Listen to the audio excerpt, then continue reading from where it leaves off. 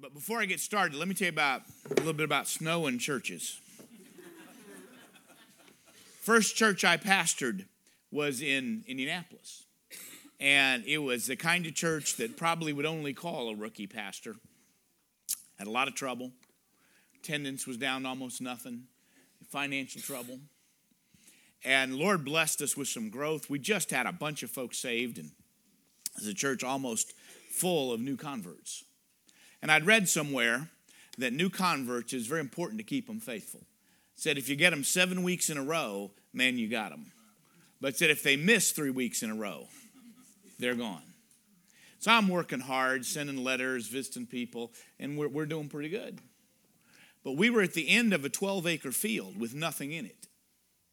And so 4 inches of snow, it would blow down, and we'd have 2 feet in our parking lot, which was gravel and couldn't be graded. So we hit a Sunday, terrible snow, you just couldn't get to the church. And so we did not have church, and so that meant all the new converts missed. Next week, on the weekend, we had a terrible snow again, and you could not get through the parking lot. And the next week, we had a historic blizzard that people still talk about.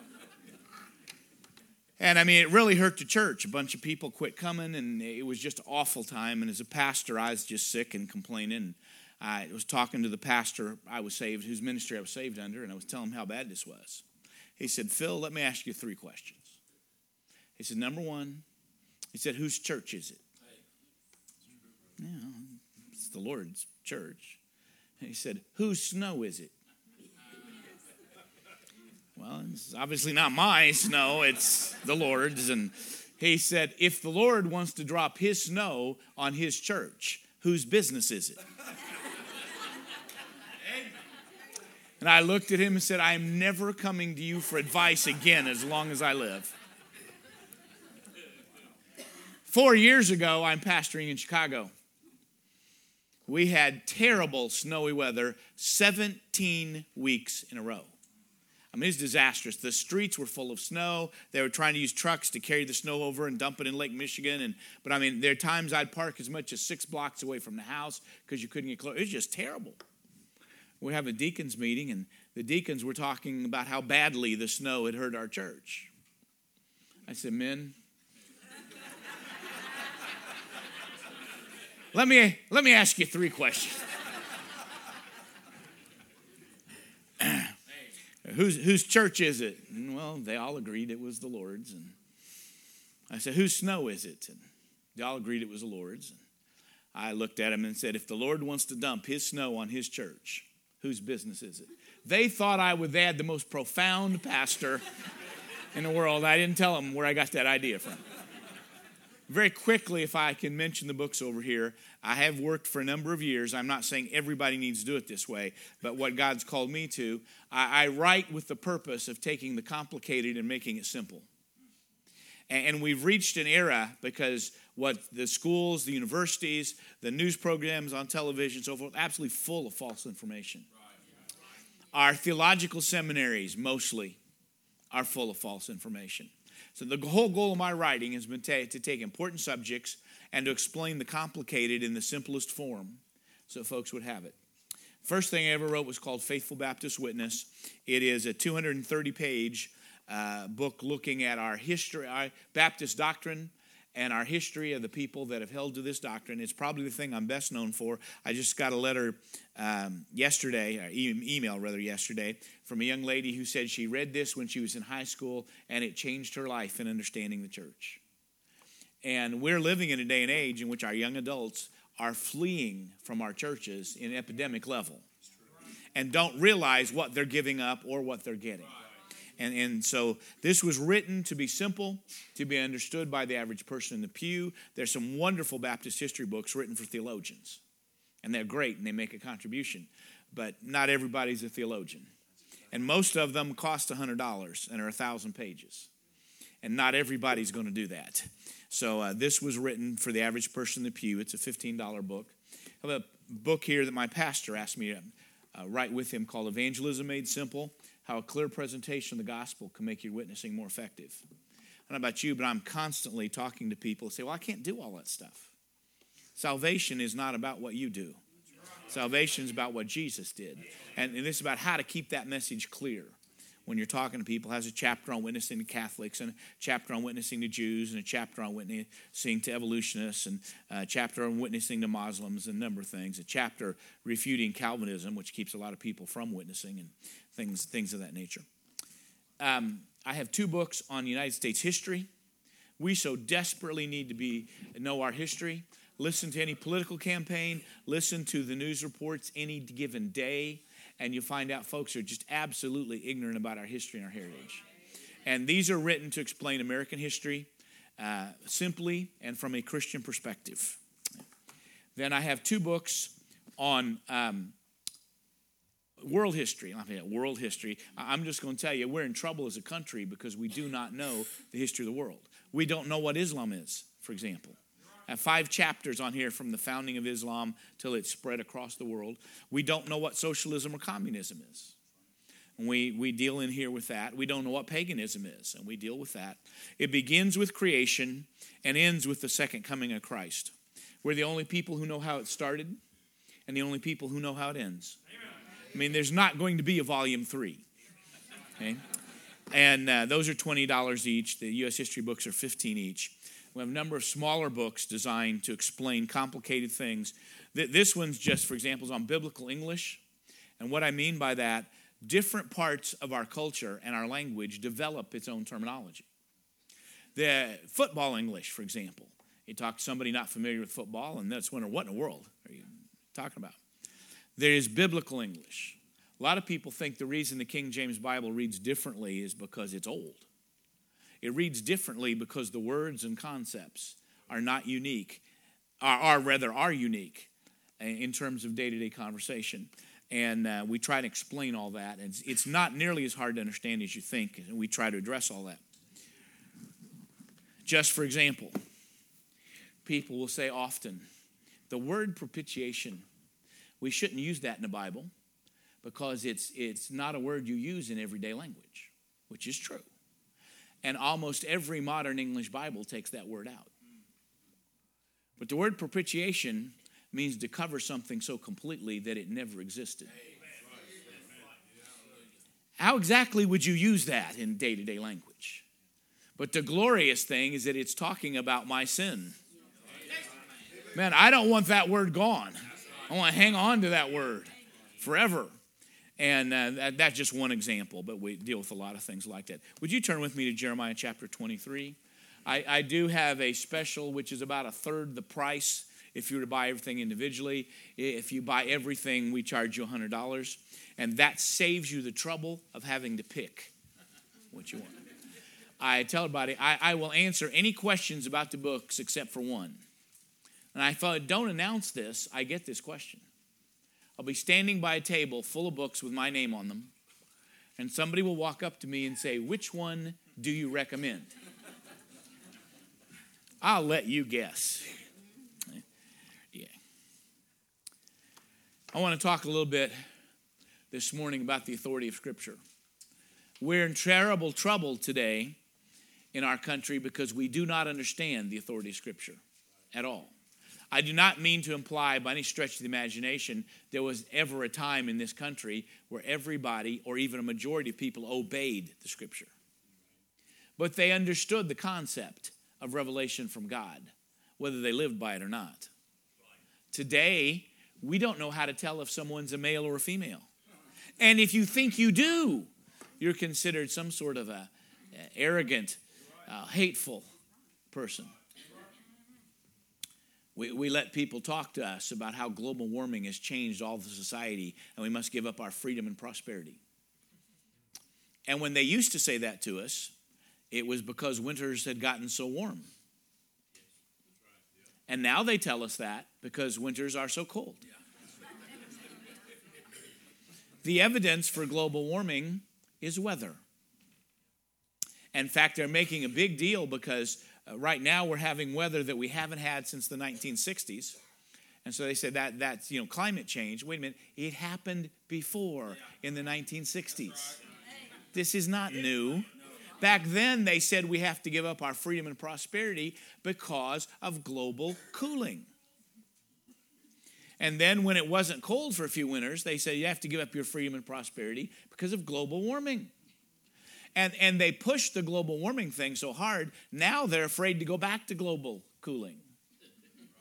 But since 1983, we have been told every year by numbers of influential people that we only have 10 years left if we don't do something right away. And they would repeat that in 1984 and repeat it again in 1995 and repeat it again in 2000. They're constantly telling us we only have 10 years left. And if you wonder about that, they say you don't believe in science. Do you know how long we've only had 10 years left? When I first read Al Gore's book in 1983 and it said we only had 10 years left, I didn't worry about that. You know why I didn't worry about it? Didn't match the Bible. Simple enough, period. I could go on and on about what we do not understand or know today. Okay? And the concept, we lost the concept of there being a final authority, there being a soul authority, there being a biblical authority, and today it's the emotion and fad of the moment. And the fad will change in a little bit. Right now, as if there weren't guns, people wouldn't be motivated to violence. That's the fad of the moment.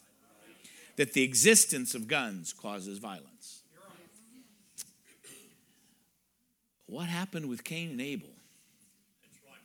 I mean, we say so many stupid things. I don't know if you've seen the report. It's been all over the news last 2 weeks. Some guy did a study, and he said the American people now are more divided than they have ever been. And of course, my response is, have you heard of the Civil War? Slightly more divided then than we are now. I mean, but we've lost completely the concept of biblical authority. Everything now is reaction to the fad of the moment. And this is not a new problem. Israel had this problem. And in Jeremiah chapter 23, the concept of authority is dealt with. For time's sake, I'm going to start in verse 9. Mine heart within me is broken because of the prophets. All my bones shake. I am like a drunken man, and like a man whom wine hath overcome. I've probably had the moments when you've had to be around somebody under the influence of alcohol. I pastored in inner city Chicago for over a decade. People under the influence of alcohol would wander to our church all the time. They would come in the middle of our services all the time. They would wander in and speak to me.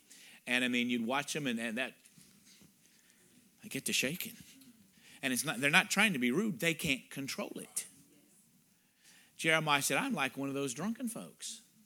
That's a big statement. Why?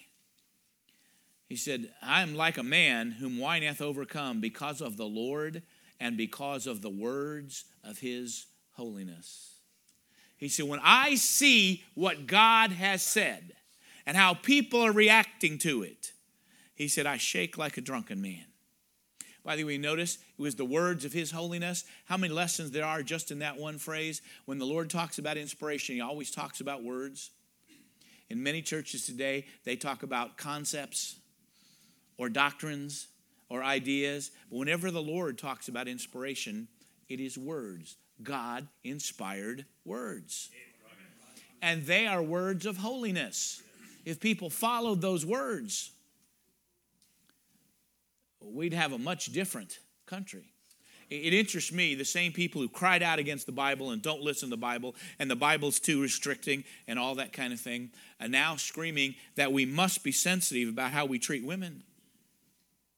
Guess what? There wouldn't be any rape or abuse or harassment if we followed what the Bible said about morality.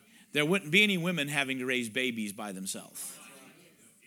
So after decades of saying, we're not going to be bound by the Bible, now they're demanding we do things that are what the Bible taught us to do before you all did away with it.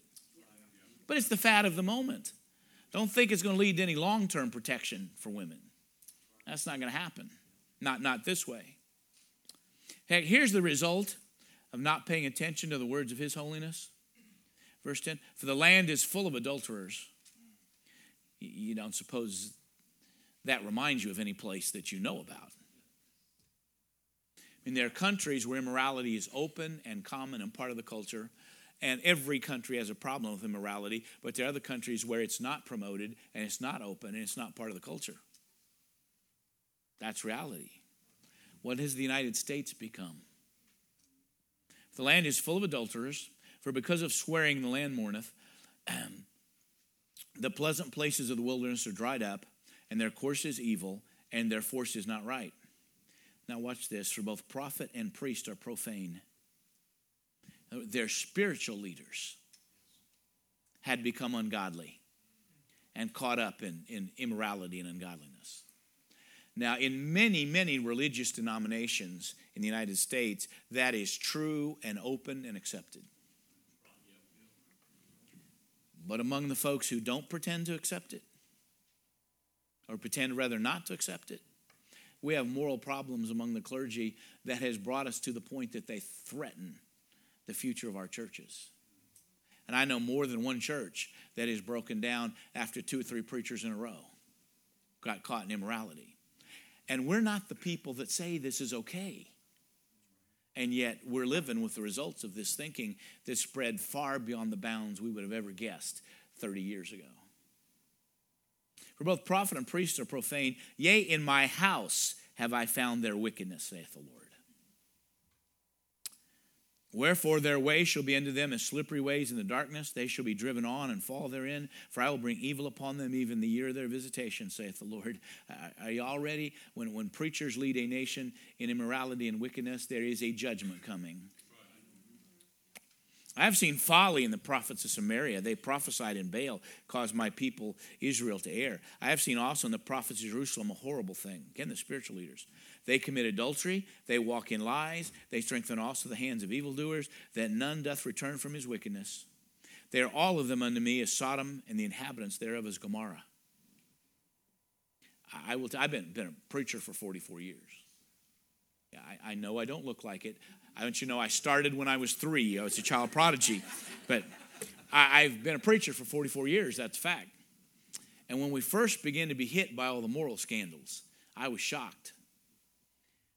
But I used to say things, well, at least you don't find homosexuality in our circles. That's what I said years ago. Haven't been saying it much lately. I have seen also the prophets of Jerusalem, a horrible thing. They commit adultery, walk in lies. They strengthen also the hands of evildoers, that none doth return from his wickedness. They are all of them unto me as Sodom, and the inhabitants thereof as Gomorrah. How would you like the Lord to write you off the way he did Sodom and Gomorrah? Therefore, thus saying the Lord of hosts concerning the prophets, behold, I will feed them with wormwood, make them drink the water of gall, for from the prophets of Jerusalem is profaneness got forth in all the land. Thus saith the Lord of hosts, hearken not unto the words of the prophets that prophesy unto you. They make you vain. A false religious message makes you worse off than if you had no religious message. They speak a vision of their own heart and not out of the mouth of the Lord. Did y'all catch that? Where their authority comes from, where they feel, what they think. I mean, it's utterly amazing. I appreciate your prayers. I had this in Florida when I was a Bible college president there.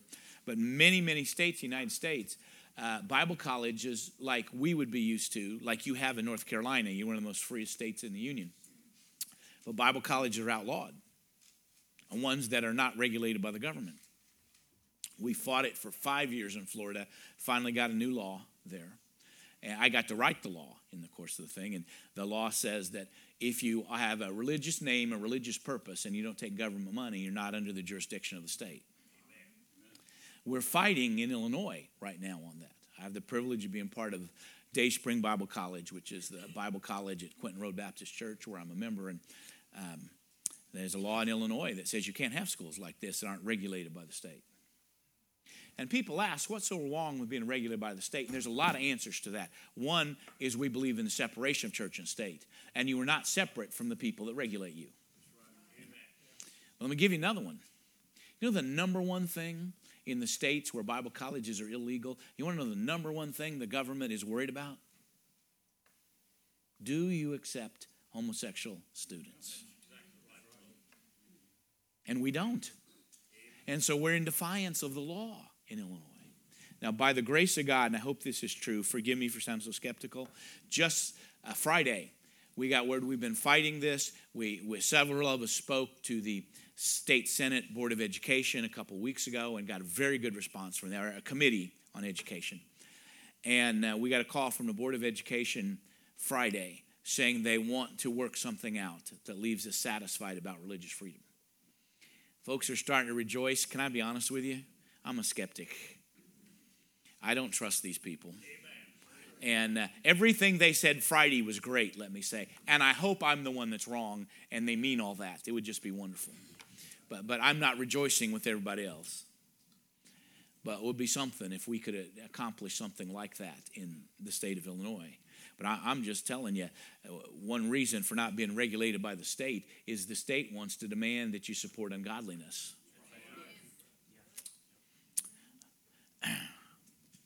Say, well, why? Because that's what everybody believes now. Say, but we're Bible believers, the Bible's against it. So that's not how people interpret the Bible now. That's not what people want now. They speak a vision of their own hearts and not out of the mouth of the Lord. We're not the people who believe. The majority gets to decide what's moral and immoral. We believe in authority. God gave us an authority. And please don't misunderstand what I'm about to say, but it's so important to get this. I do not agree with everything in the Bible. But I'm smart enough to know that when I disagree with the Bible, I'm the one that's wrong. I got that? I don't really like sometimes the part about forgiving everybody. It's possible that if I'd written the Bible, that wouldn't be in there. I wrestle with that. But I understand who's in charge. I don't like the doctrine of hell. I didn't say I don't believe in it. I just don't like it. As a pastor asked to preach the funeral of a lost person, which I've done several times, and there's always somebody there crying, bless their heart, wanting you to assure them that their lost loved one that died is not in hell. And I've had ladies crying on my shoulder, literally. My shoulder's wet, saying, please, please, please, tell me he's not in hell. And you want to know what I want to do when it happens? I want to say, ma'am, everything's going to be all right. But it's not true. Because I didn't create this world and this universe. Sometimes I really dislike sin, but I don't necessarily dislike sin that much that I'd create a hell. But I didn't create anything. So how I feel about it really doesn't matter. I was in Canada preaching in a meeting, and some of the folks in church came to me and said, there's an American talk show host here in our town, and he loves to tear up preachers. I said, would you be willing to go on and face him? Okay. I've been yelled at before. I didn't lose any sleep over it. I go and discover to my shock that this guy is from my hometown. Not only is he from my hometown, we went to the same elementary school. He went there 1 year before I did, 1 year up. And so we're sitting talking before the show, and it's like old home week, talking about grade school teachers and the playground and all that kind of stuff. And it's a 2-hour show, and it starts, and he's being as nice to me. He's throwing me the easiest questions. They're softballs. I'm hitting them out of the park. I mean, it's just good. We do the first hour. I saw there was a 5-minute break between first hour and second hour, and I saw the station manager call him in the office, and I had a pretty good idea what that meant, because it's controversy that sells on talk radio, not being nice. So he comes out, and this was his first question in the second hour.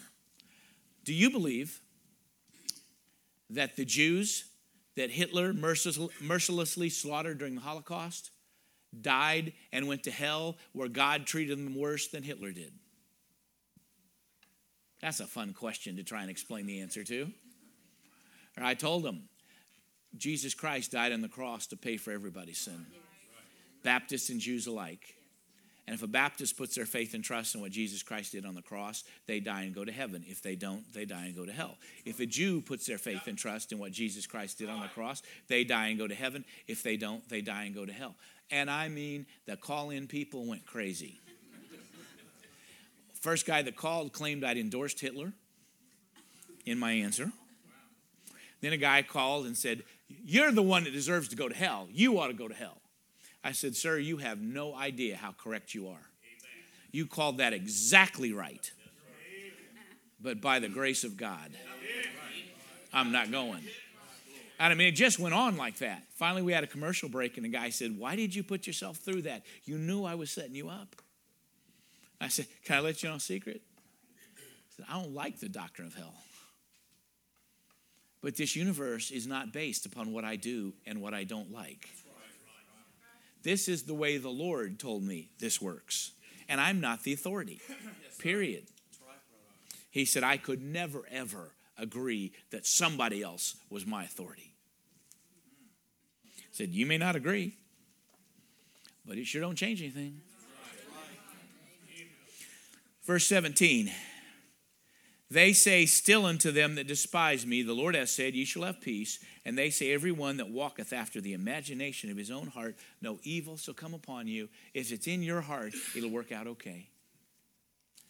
But it's not the truth.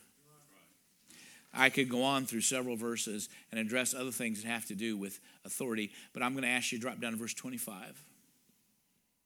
I have heard what the prophet said that prophesy lies in my name, saying, I have dreamed, I have dreamed. Don't we hear that all the time? Somebody has a prophecy, somebody has a dream, somebody has a word.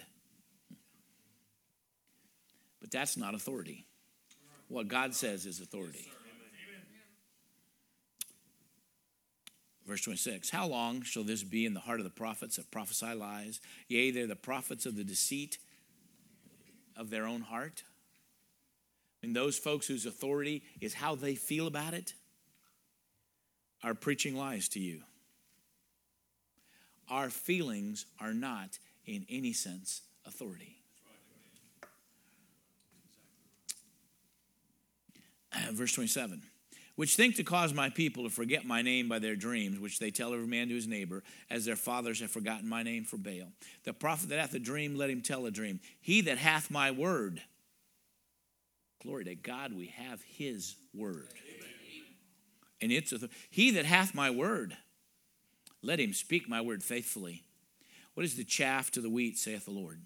It's not my word like as a fire, saith the Lord, like a hammer that breaketh a rock in pieces. Therefore, behold, I am against the prophets, saith the Lord, that steal my words, every one from his neighbor. Are you ready? This is a predominant tactic of people who want to be the authority rather than have God be the authority. This is not a new issue. If you read in 2 Corinthians 2, Paul said there were folks corrupting the word of God even while the New Testament was being given. You know what I mean? It's very simple. Everything was handwritten. He made a handwritten copy of the scriptures, and you changed it to suit you. There are false teachers. When the Bible began to be delivered to man, the Bible refuted their false teachings. Christianity became popular. They wanted to get in on the popular, but they didn't want to agree with all Christian teaching. So they just fixed the copies they handwrote and had handwritten. Usually it had to do with one of four areas. It had to do with the Trinity, which was to them an offensive doctrine. I mean, it was a doctrine men can't explain. It makes men humble. God is three and yet one. And I know people have all kinds of ways to try and explain it, but they don't hold up. It's beyond me. And that's what I have. It's beyond me. I am not the authority. If I was the authority, I wouldn't use numbers that way. But God is. But folks didn't like the Trinity, so they took out 1 John 5:7 a bunch of times and things like that. And then the idea that Jesus is the Son of God wasn't popular. Because most false teachers then and now, no matter how they say it, they want to be treated like they're the Son of God. And if Jesus is the Son of God, then he's the authority and I'm not. I may be a pastor, I may be an evangelist, but I'm not the authority. Jesus is. So false teachers didn't like that. False teachers didn't like what the scripture had to say about morality. Because they discovered being the person who's up in front of a bunch of people all the time can create all kinds of opportunities for immorality, and they did not want that taken away from them. And false teachers did not like the idea of salvation by faith because they wanted you to believe that you needed them to go to heaven. That's what gives them control over you. Ever ask all the scandals about Catholicism and the priest, how they got away with that for centuries? It's because people within Catholicism thought they needed those priests to go to heaven. And so they tolerated all kinds of things. Something about all the modern forms of communication has just trashed that for them, but that's the way it was viewed for literally centuries. And so what people would do, they would just change. They're doing handwritten copies of the Bible. You just add a little bit here, take out some there, add some here, take some there, and they came up with a Bible that taught what they wanted. Back in those days, all copies of the Scripture were handwritten. And so it was a big job. They said it would take a man working full-time a year to make a copy of the Bible. Bibles were rare. They were expensive. False teachers tried to destroy them. The Roman Empire tried to destroy them. The Roman Empire burnt millions of copies, which means this incredible amount of effort that went in to make those copies had been taken away from folks. And so false teachers' copies sometimes carried weight. And what happened is they began to make manuscripts of the Bible. They fell into two categories. That category, which would match what we have in the King James Bible, it goes back to those manuscripts. And then the doctored manuscripts, which while they were not always doctored the same way, and so they contradicted each other some, but still you would find the Trinity lessened or removed, salvation by faith lessened or removed, so forth. And so they would have a reasonable amount of harmony among them. And you ended up with two sets of manuscripts, no matter how the historians want to do this. University of Michigan has some of the old manuscripts. There aren't really that many that are corrupt. If you read about there being thousands of old manuscripts, Greek New Testament, that's true. Only 45 of them that match the corrupt line. Some of them are at the University of Michigan in the United States. Every year they have a conference entitled From the King James Bible, or from the ancient manuscripts to the King James Bible. And they're talking about the ones they have. And they have several people come in and speak. One year, several people complained that everybody they have speak was from the one perspective. And so they agreed to let somebody, turned out to be me, come talk from the other perspective. So I went to University of Michigan. And they gave me 90 minutes. And so my first point was, there is no connection between your manuscripts and the King James Bible. I said, now I had 89 minutes left to talk about where the King James Bible did come from. It came from the majority of manuscripts. Today, most religious leaders exalt the minority of manuscripts. Say, why would they do that? Because the minority of manuscripts says what they want to say. And every copy of the English Bible in existence outside of the King James Bible comes from the authority of those minority manuscripts. Okay. Do you know there have been over 1,000 translations of the Bible into English since 1611? Most of them don't last long. They don't touch people's hearts. They come and they go. In your lifetime, you've probably seen a bunch of them come and go. But there are people, particularly religious leaders, who like what was said in those manuscripts. Just for one example, real quick, ending in Mark 12, in some of those, in two of the famous from the minority type, don't have the resurrection of Christ. So false teachers who don't believe in the resurrection of Christ, they like that. And they've gone and said, since it was the earliest, which they somehow know, and they said the others must have come along, and they said, well, there's no resurrection. We'll make up one and put it in there. But that's authoritative because Mark was first, and it doesn't have the resurrection. Really? That's what they want to believe. Don't you think the Jehovah's Witnesses want to believe that? And the modernists want to believe that? But the amazing thing, in the last 50 years, you've seen evangelicals fall into that line because these folks would use the same line they use with global warming. If you're really smart, you know this. I'm not going to tell you how you know, but this is what the smart people believe, that the minority manuscript should be the authority. So how'd you get a minority manuscript? Right there, verse 30. Therefore, behold, I am against the prophets, saith the Lord, that steal my words, every one from his neighbor. Did you know there's 64,000 fewer words in the minority text than there is in the majority text? That's why it's so different in his teaching. I don't know about you, but 64,000 sounds like an awful lot to me. And when it comes to the Bible, one sounds like an awful lot. Yeah. If you would drop down to verse 36, it explains another way this happens.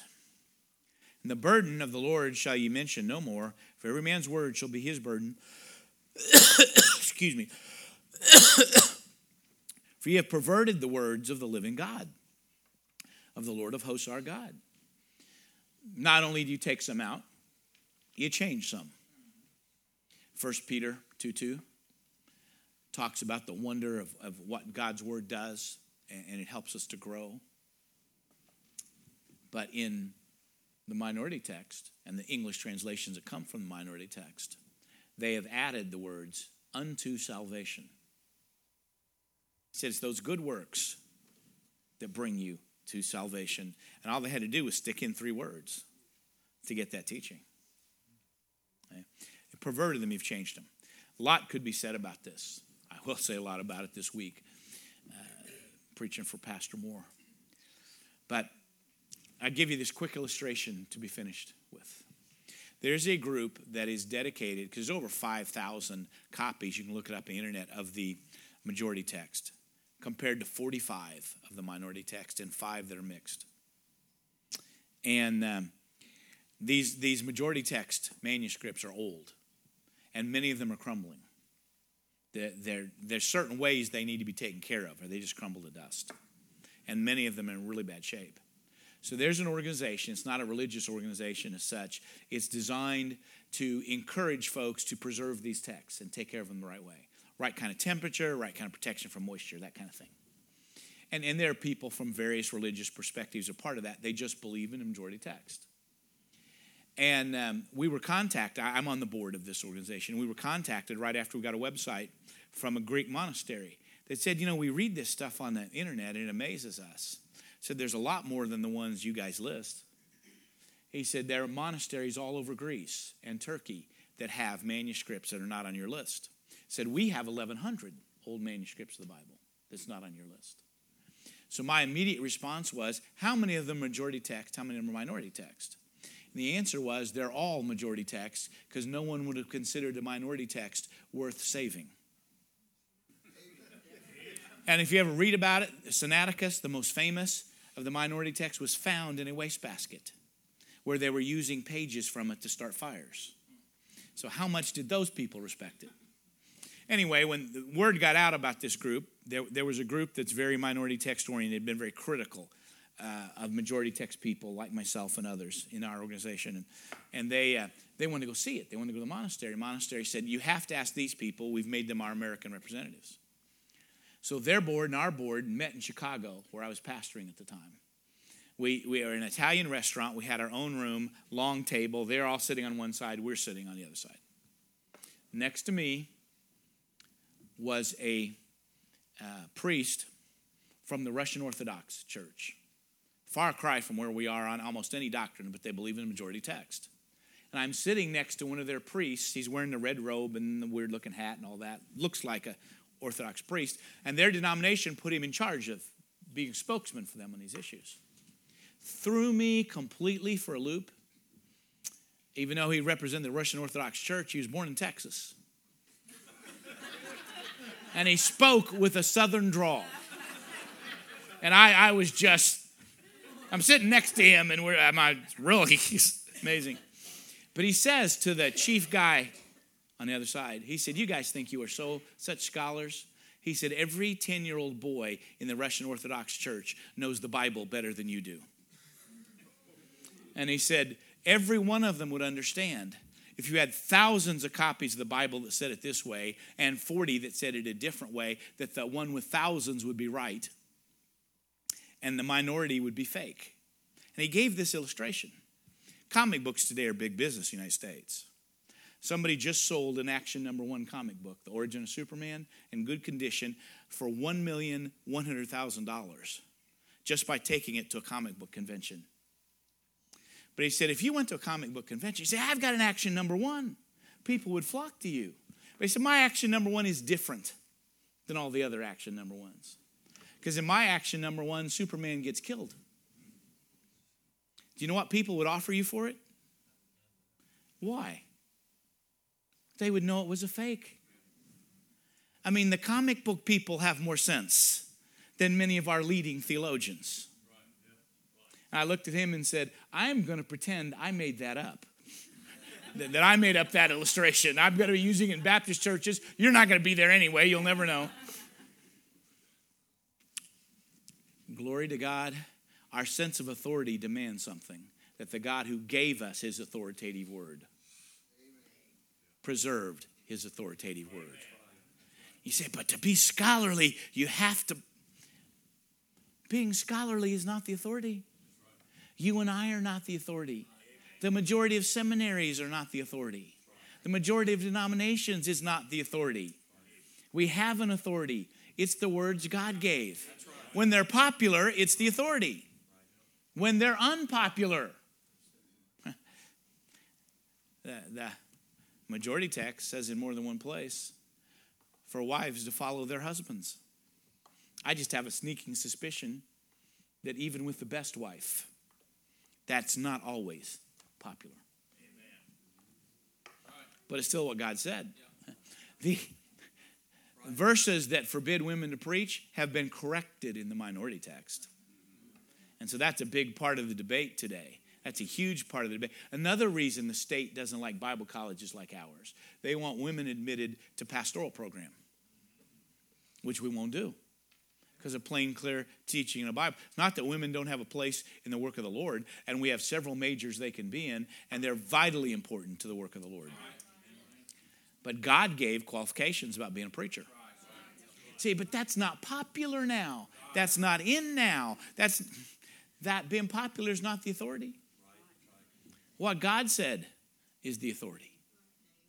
I was raised by East Kentucky hillbillies, literally. I don't know how much they're like North Carolina hillbillies, but they were. I mean, that was the term they used to describe themselves. They thought the Beverly Hillbillies was the greatest television show they'd ever seen in their life. And they didn't get the point that they were making fun of hillbillies. The demo was just great, you know. And they really did teach fussing, fighting, feuding as a way to deal with people. And they would. When I was going to kindergarten, my dad sat me down and explained this important truth to me. So I'd be ready for kindergarten. The person that throws the first punch in a fight most always wins. And he sent me to kindergarten with that wisdom. It's true, by the way. And when my wife was getting our son ready to go to kindergarten, she said things like, never get in a fight, never hit anybody. If you have a problem, go to the teacher. And so I said, man, is this different training than what I got? But I lived by that for a while. And God called me to be a preacher. And I had an incident. And I had a preacher explaining to me, if you want to be used of God, you don't get to do what you want to do all the time. He said, your entire ministry, you'll meet people that deserve to be hit. But he said, you never get to hit them. The fact they deserve it is not relevant. Because God lists 16 qualifications for being a preacher. And one of them is no striker. We spend most of our time talking about one qualification. There's 16. And if you go around hitting people that deserve to be hit, you are not qualified to be a preacher. So that was tough. I didn't care much for that. That wasn't my culture. And I can make an argument why some people deserve to be hit. But God said so. Y'all get the idea? Very, very quickly, I'm done with this. I was preaching in Maryland a little over a year ago, and they told me ahead of time, they said, a young man in the church who has come forward 7 weeks in a row on the invitation, talk about salvation, but hadn't gotten saved.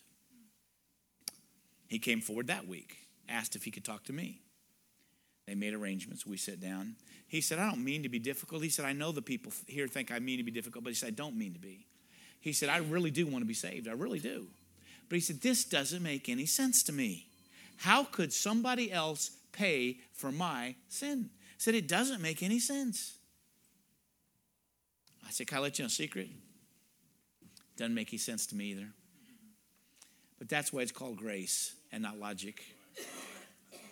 Jesus Christ, who raised himself from the dead, promised that if I would trust his death, burial, resurrection as the full payment for my sin, he would save me. He saved a thief on the cross. And I said, I make it a policy.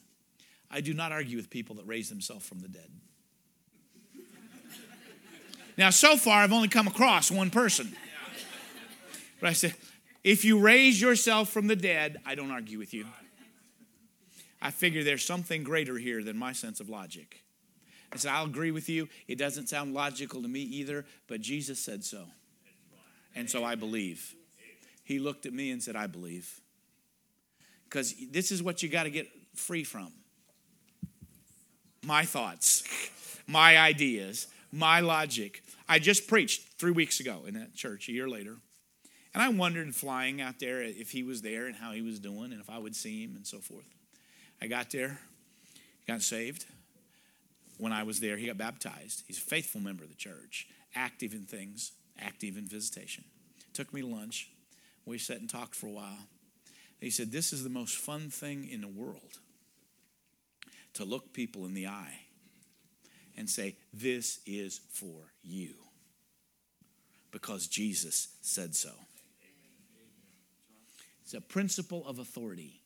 It changes everything when you get it. And if you're here this morning and you never trusted Jesus Christ as your personal Savior, I'd plead with you, get rid of your ideas and trust what he said. That's right. Pastor. Let's bow our heads today, if you would, please. Biblical authority all comes down to obeying this word or disobeying this word. This is the thing that steers us. This is the thing that guides us. Doesn't matter what polls may say or what surveys may say. Doesn't matter what politicians may say. It all comes down to one thing: biblical authority. It's what the Word of God says. Thank the Lord that we have the Word of God today. Now, if you're here this morning and you say, preacher, if I were to die today, I know beyond a shadow of a doubt, I know that I'm saved and going to heaven when I die. If you can honestly say that this morning, if you just slip your hand up for me this morning and you can take it right back down, praise the Lord. That's wonderful. Praise the Lord. Let me ask you this, though. Is there one here today? I'm not going to come back and try to drag you down the aisle. I don't do that, but I would like to pray for you. I'll not pray for you by name, but the Lord will know who you are. And you'd say, preacher, I'm going to be honest right now that if I died, I'm not really sure that I would go to heaven. And I want you to please pray for me. I'm going to be honest. If I died, I'm not sure that I would go to heaven. Pray for me, Pastor. Right now, you'd slip your hand up. Is there one like that anywhere this morning? And you let me pray for you. Is there one anywhere? You just let me pray for you right now. All right? I take it by that, then at least the best I can tell. Everybody here today professes to be born again. You know what, church? It all comes down to one thing. It's really not difficult. It's really not hard. That may not be popular. But life is really not that complicated. It comes down to one thing. We base what we believe and we base the way we live on the Word of God. Plus nothing, minus nothing. Listen, the altar is going to be open today if you need to come. Maybe you're here this morning and God's laid it on your heart to pray for someone or pray about something. And maybe you'd just like to slip down to this old-fashioned altar today and say, Lord, thank you for giving us that final authority. Thank you for giving us the Word of God. Then you can do that today. Let's all stand, if you would, please. Father, we thank you so much for this time we've had together this morning. God, thank you for giving us. Thank you for giving us the final authority. Thank you for giving us the Word of God. Thank you for, Lord, giving us that compass, that glorified GPS that tells us exactly where to go. It tells us exactly what to do. We don't have to base it upon feeling. We don't have to base it upon, Lord, upon fad. we can base it upon the Word of God. I pray that you'll bless in this invitation. And Lord, I pray that you speak to every heart. And God, I pray that we'll leave here today saying, thank you, Lord, for giving me the Word of God. I pray you'll bless now, please, this time. And we thank you in Jesus' name. And our heads are bowed and our eyes are closed. And as the pianist plays, if you're here today and there's a need in your life, I'm going to invite you to come right now. Just come and find a place on this old-fashioned altar and do business with the Lord. Pastor's going to make his way down to the main floor here. And if I can pray with you about something, listen, why don't you come? Come and do business with the Lord today. With our heads bowed and our eyes closed, just for a few moments here.